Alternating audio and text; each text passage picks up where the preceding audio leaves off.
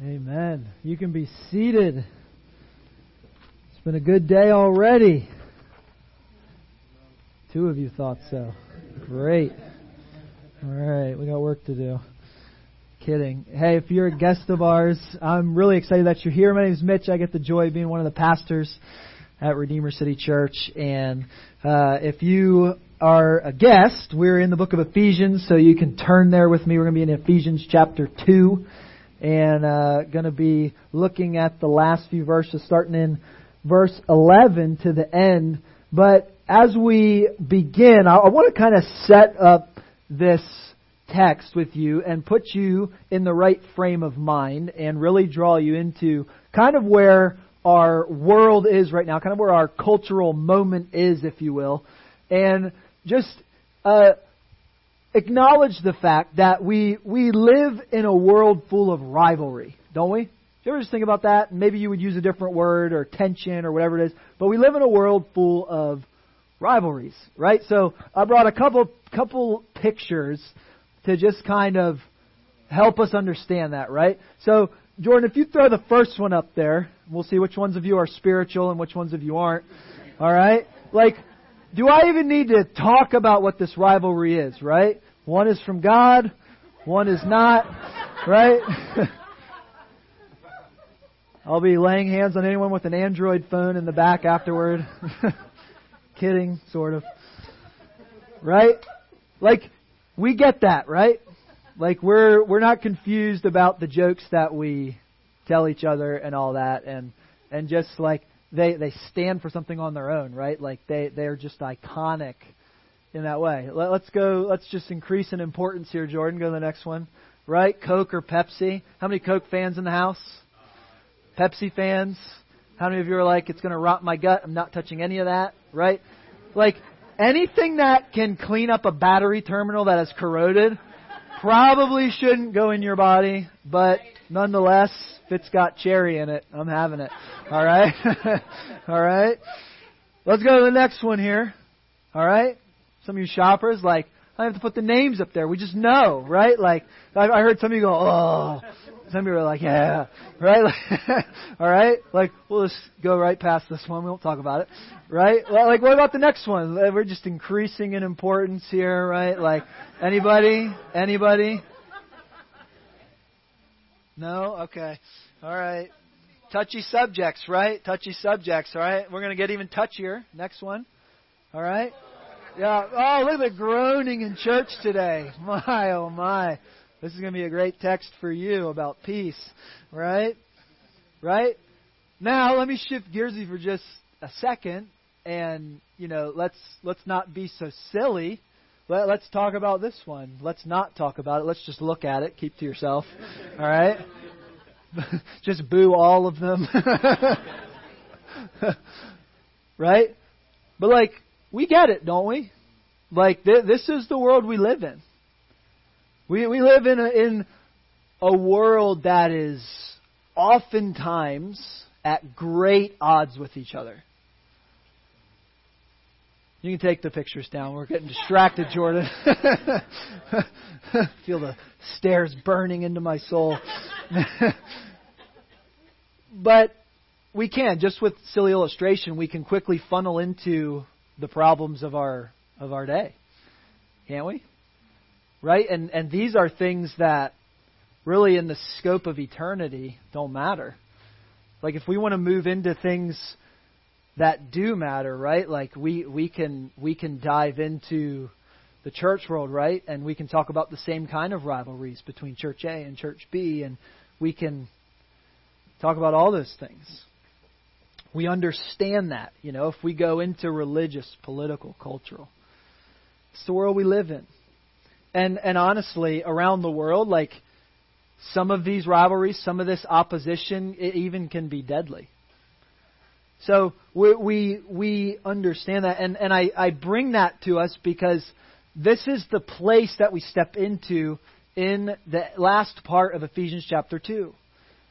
Right? So we've been talking about this glorious truth that we are saints, that we've been adopted into the family of God, and that because of that, what we talked about last week, what Carl preached last week, was because of that we can live. We can truly live because we're free in Christ. We can live that way. So as we come to Ephesians 2 verse 11, Paul shifts gears just a hair because we go from by grace you have been saved through faith. That He's prepared these works beforehand, before you were ever a thought in your parents' mind. That we should walk in them. And then Paul shifts back into the reality of the world that they lived in.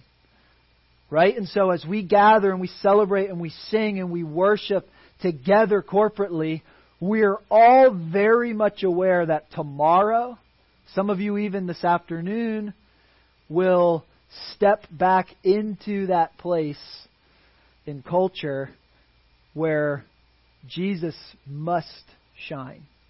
Right?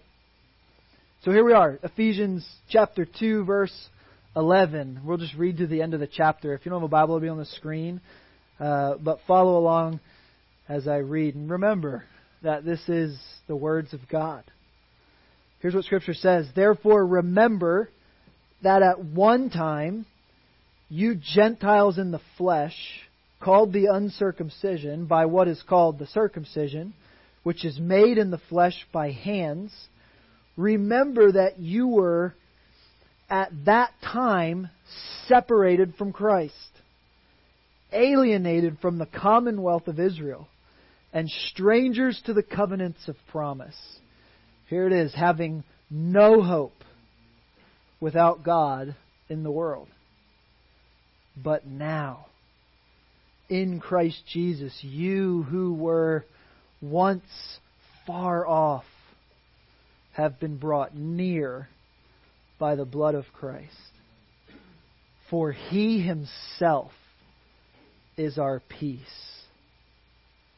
who made us both one and has broken down in His flesh the dividing wall of hostility by abolishing the law of commandments expressed in ordinances, that He might create in Himself one new man in place of the two, so making peace, and might reconcile us both to God in one body through the cross, thereby killing the hostility. I love this next verse. And He, Jesus, came and preached peace to you who were far off, and peace to those who were near. For through Him we both have access in one Spirit to the Father. So then you are no longer strangers and aliens, but are fellow citizens with the saints and members of the household of God, built on the foundation of the apostles and prophets, Christ Jesus Himself being the cornerstone, in whom the whole structure, being joined together, grows into a holy temple in the Lord. In Him you also are being built together into a dwelling place for God by the Spirit. Amen? You're dismissed. Right? Like, I don't even know if I need to say anything after reading that. What an amazing thing. This miraculous thing called the church. Sometimes we lose the wonder of what God is doing in the world through the cross, through Himself in His people. That you, me, insignificant us in the scope of all eternity, matter to a God who walked out of the splendors of heaven into this broken place so that you might find peace. A powerful thing. If you don't know Christ today, if you're not a Christ follower, if you have never bowed the knee to Jesus, can I just offer you real Christianity? It's not the rivalries that you've heard. It's not the oppression that we've caused. It's the God of peace that came. Right? We look towards Christmas and we say things like, Emmanuel, God with us. Wow. I mean, it is outlandish if it's not true. But it's true. What an amazing thing. It'd be easy to read that text and come to this scripture today and think, well, man, that's a nice text. That makes me feel really good. That all that is taken care of, and it is. But there's a lot more going on here, isn't there? The human author, inspired by the Holy Spirit, who wrote this book was Paul, who at one point people knew as Saul of Tarsus, right? Like, let's not forget that the guy who wrote this letter had this massive shift take place in his life, right? Like, we just saw in the news an ISIS leader taken down by the governments of the world, right? And however you feel about that, like, we all understand that when that person was taken down, like, there were people in that area that felt immediate relief, right? Because there's fear there, there's hate there, there's all kinds of things wrapped up in that. That was Paul. That was Saul. Like, Saul was the guy who, if you were a Christian, and if you have time, go back and read Acts and read the story, Saul was the guy that you were afraid of.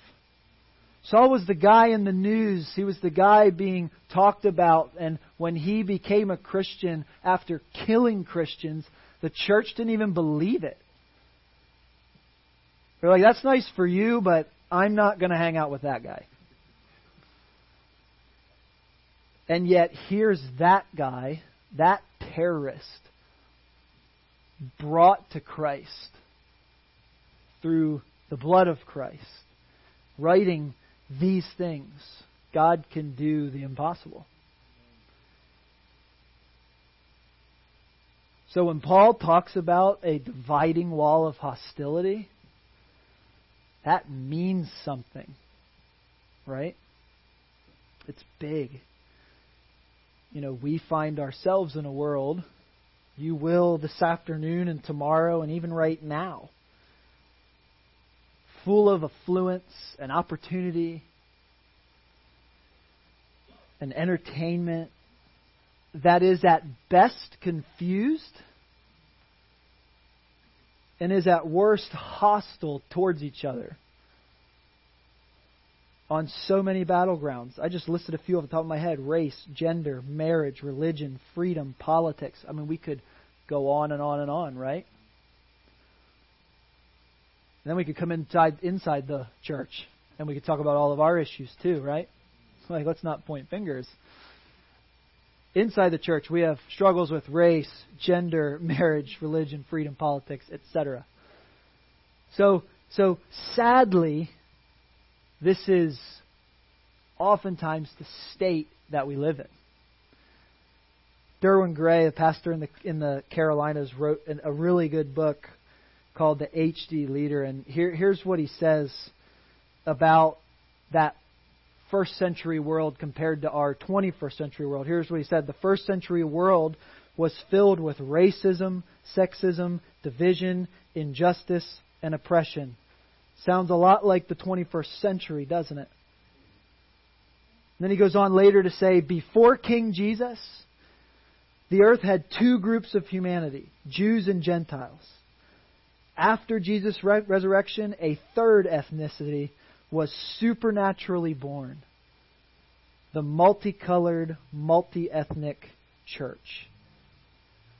Then I love this line he closed with. He says, the church is not a weekend destination, but a blood-bought, multicolored people. Amen? So when you come with that backdrop to the text, I just want to point out three things for us this morning, for us to consider. And we could never, in this time slot, cover what is here. So just know that my goal isn't to give you everything that's here. You should take this week and mine it and pray through it and ask the Holy Spirit to speak to you where you need to be spoken to, as only He can. And go to it in that way. But with that backdrop, what I want to call you to this morning is to get on a ladder with me that has 3 steps. 3 steps of this ladder that honestly you can only climb this ladder if your vision goes up. Right? Think about that. If you are climbing a ladder, you have 2 options. You can look where your feet are, or you can look where your destination is. And I want to suggest that looking where your feet are is going to cause you to not take a step. We must take our eyes up, right? To God, to Jesus, right? Hebrews says we fix our eyes on Jesus because Jesus is the vision, right? Like, He is the prize. He is everything that we want and need in the world. So number 1, if you're taking notes, is this, that rivalry exists. Rivalry exists among us. It does. An us versus them mentality does exist. And honestly, for those of us in the body of Christ, it's not helpful to pretend that the issues don't exist in our world. That is not helpful. Because they do. We're a broken people living amongst other broken people with the same big need for a big Savior. We're all on that level playing field. So let me just be more specific. It's not helpful or right to pretend that racism does not exist. It's not helpful or right to treat people who are confused about what gender they are any less than those who aren't confused about it and are made in God's image, because we all are.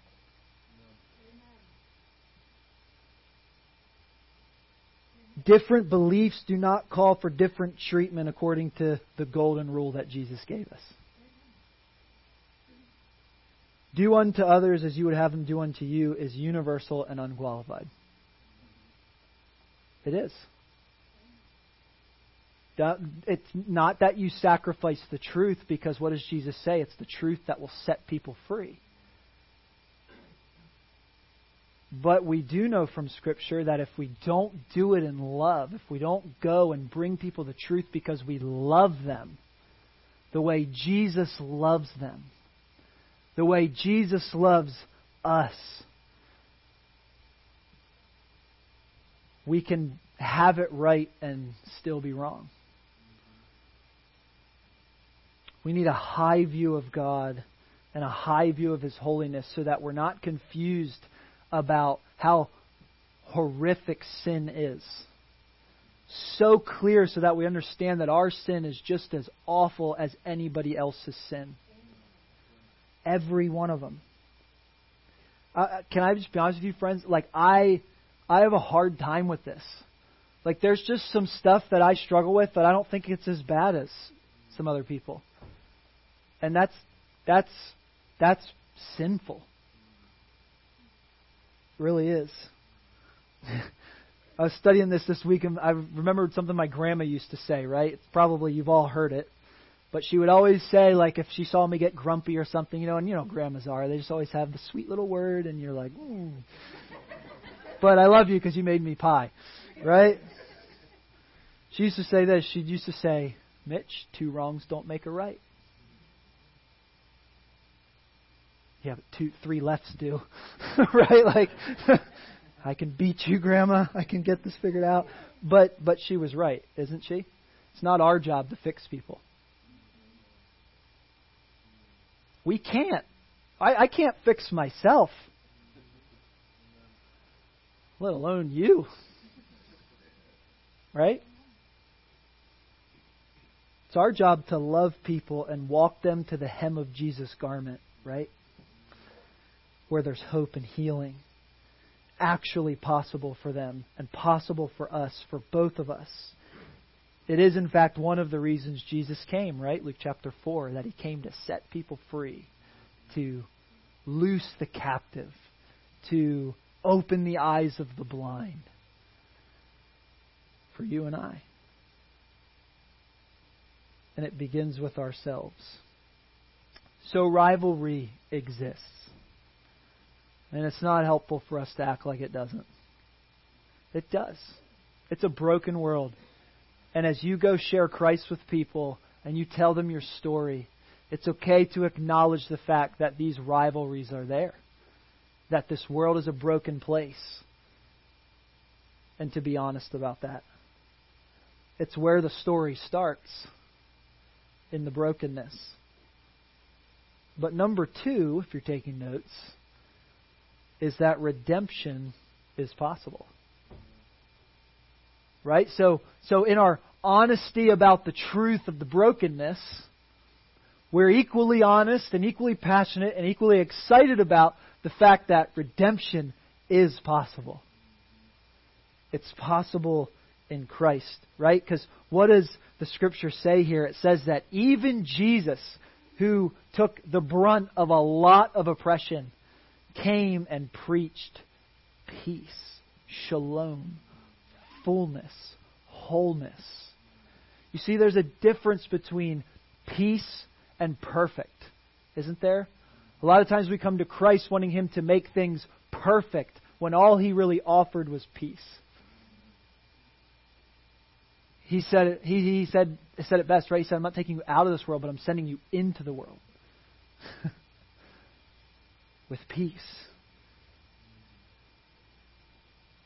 It is equally ignorant to believe or act as though we have no hope. Don't be a doomsdayist. Don't be a negative Ned or a negative Nancy because you have Jesus. If your name's Nancy or Ned, I apologize. Our new life in Christ reconciles us to God and allows us to move towards each other. Right? Because prior to what Christ did on the cross, that there was no hope for that. There was no hope to move together. We were separated. We were hostile toward each other. And oftentimes we still are, but there's this thread of light. It's like the dry ground cracking. You can see it in your mind where there's light that just pours through with great power into the darkness.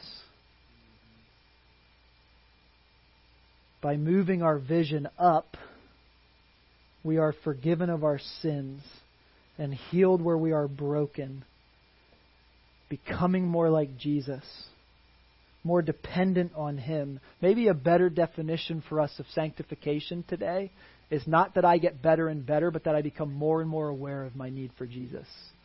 And in that, He will continually change me and move me into the image of His Son. Because that's when we can go look with Jesus at the world in the way that He looks at them, as sheep without a shepherd. And leave the 99. You're the 99, by the way, if you're in Christ. And go after the one. We don't live without hope.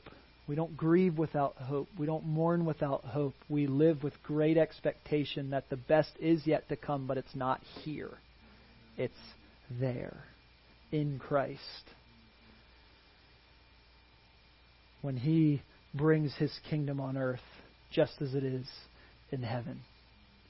Just in Tampa, as it is in heaven.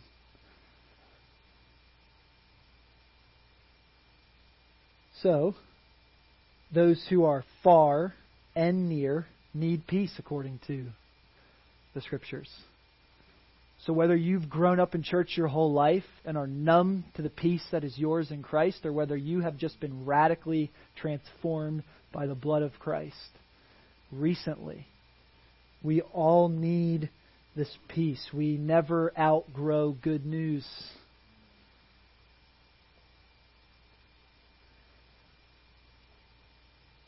Number 3. So rivalry exists. Redemption is possible. But maybe the place we need to land in our spirit is that reconciliation is the heart of God. It is actually the heart of God. That there is a blood-bought reality that Jesus is building His church with beautiful people struggling with all kinds of issues from all over the world to be His own possession, the place that He chooses to dwell. Think about that. That you and I, with all of our problems, with all of our brokenness, is the place that He chooses to dwell. He knows how messed up you are. He knows how messed up I am. He knows how good we are at hiding it and faking it. And yet, He chooses you. I think somebody in here, maybe every one of us in here, need to let that wash over our soul today and be set free by the truth that Jesus loves you and He bought you as His own with His blood. Talk a lot about blood here. Maybe if you're not a Christian, you're probably like, I know it's Halloween week coming off of it, but talk a lot about blood. Listen, that the cross of Jesus is a horrific thing. I was reading a book this week that talked about the fact that we can't even celebrate the cross. We lift it up, right? We sing those words, but to celebrate that is to celebrate the horrific nature of what Jesus was tortured for, which was me. But He did that so that He might become this cornerstone. This first brick, this first stone in the corner of this beautiful thing that God's building called the temple of God, which is not a place, but is a people. And so as we move our eyes up and we climb to this third rung of the ladder, I just want to encourage you that as you bring your eyes up to Jesus, to just allow Him to move in to the dark places in your heart and shine light where there's brokenness. In the original language in Greek, that word built together, those two words is actually one word, and it's this idea that He's taking two things that were totally different and fusing them together, melding them into each other to become one thing. That's what this built together is. Because honestly, we are better together. What we actually are, because it's in other people that Jesus uses them to show us who we are and how to love and how to live. So He takes these two things and brings them together to make one people. And it's through the work of Jesus on the cross. So what He did in coming to earth and living for 33 years, a perfect life, and dying on the cross, a violent death, was Him preaching peace to you. That the things you have going on right now, you can find freedom in Christ because of what He did on the cross when He shed His blood. That's why we talk about that blood. Because God is equal parts loving and equal parts holy. And the holiness has to be satisfied as much as the love. And instead of like every other religion in the world telling you what you need to do, God looked at you as a loving Father with reconciliation in His heart, recognizing that you could not do for yourself what you needed to do. You cannot. And so instead, He sent His Son, His only Son, John 3:16 says, into the world. Not to condemn the world, but that the world through Him might be saved, reconciled, back to their Father through the Son.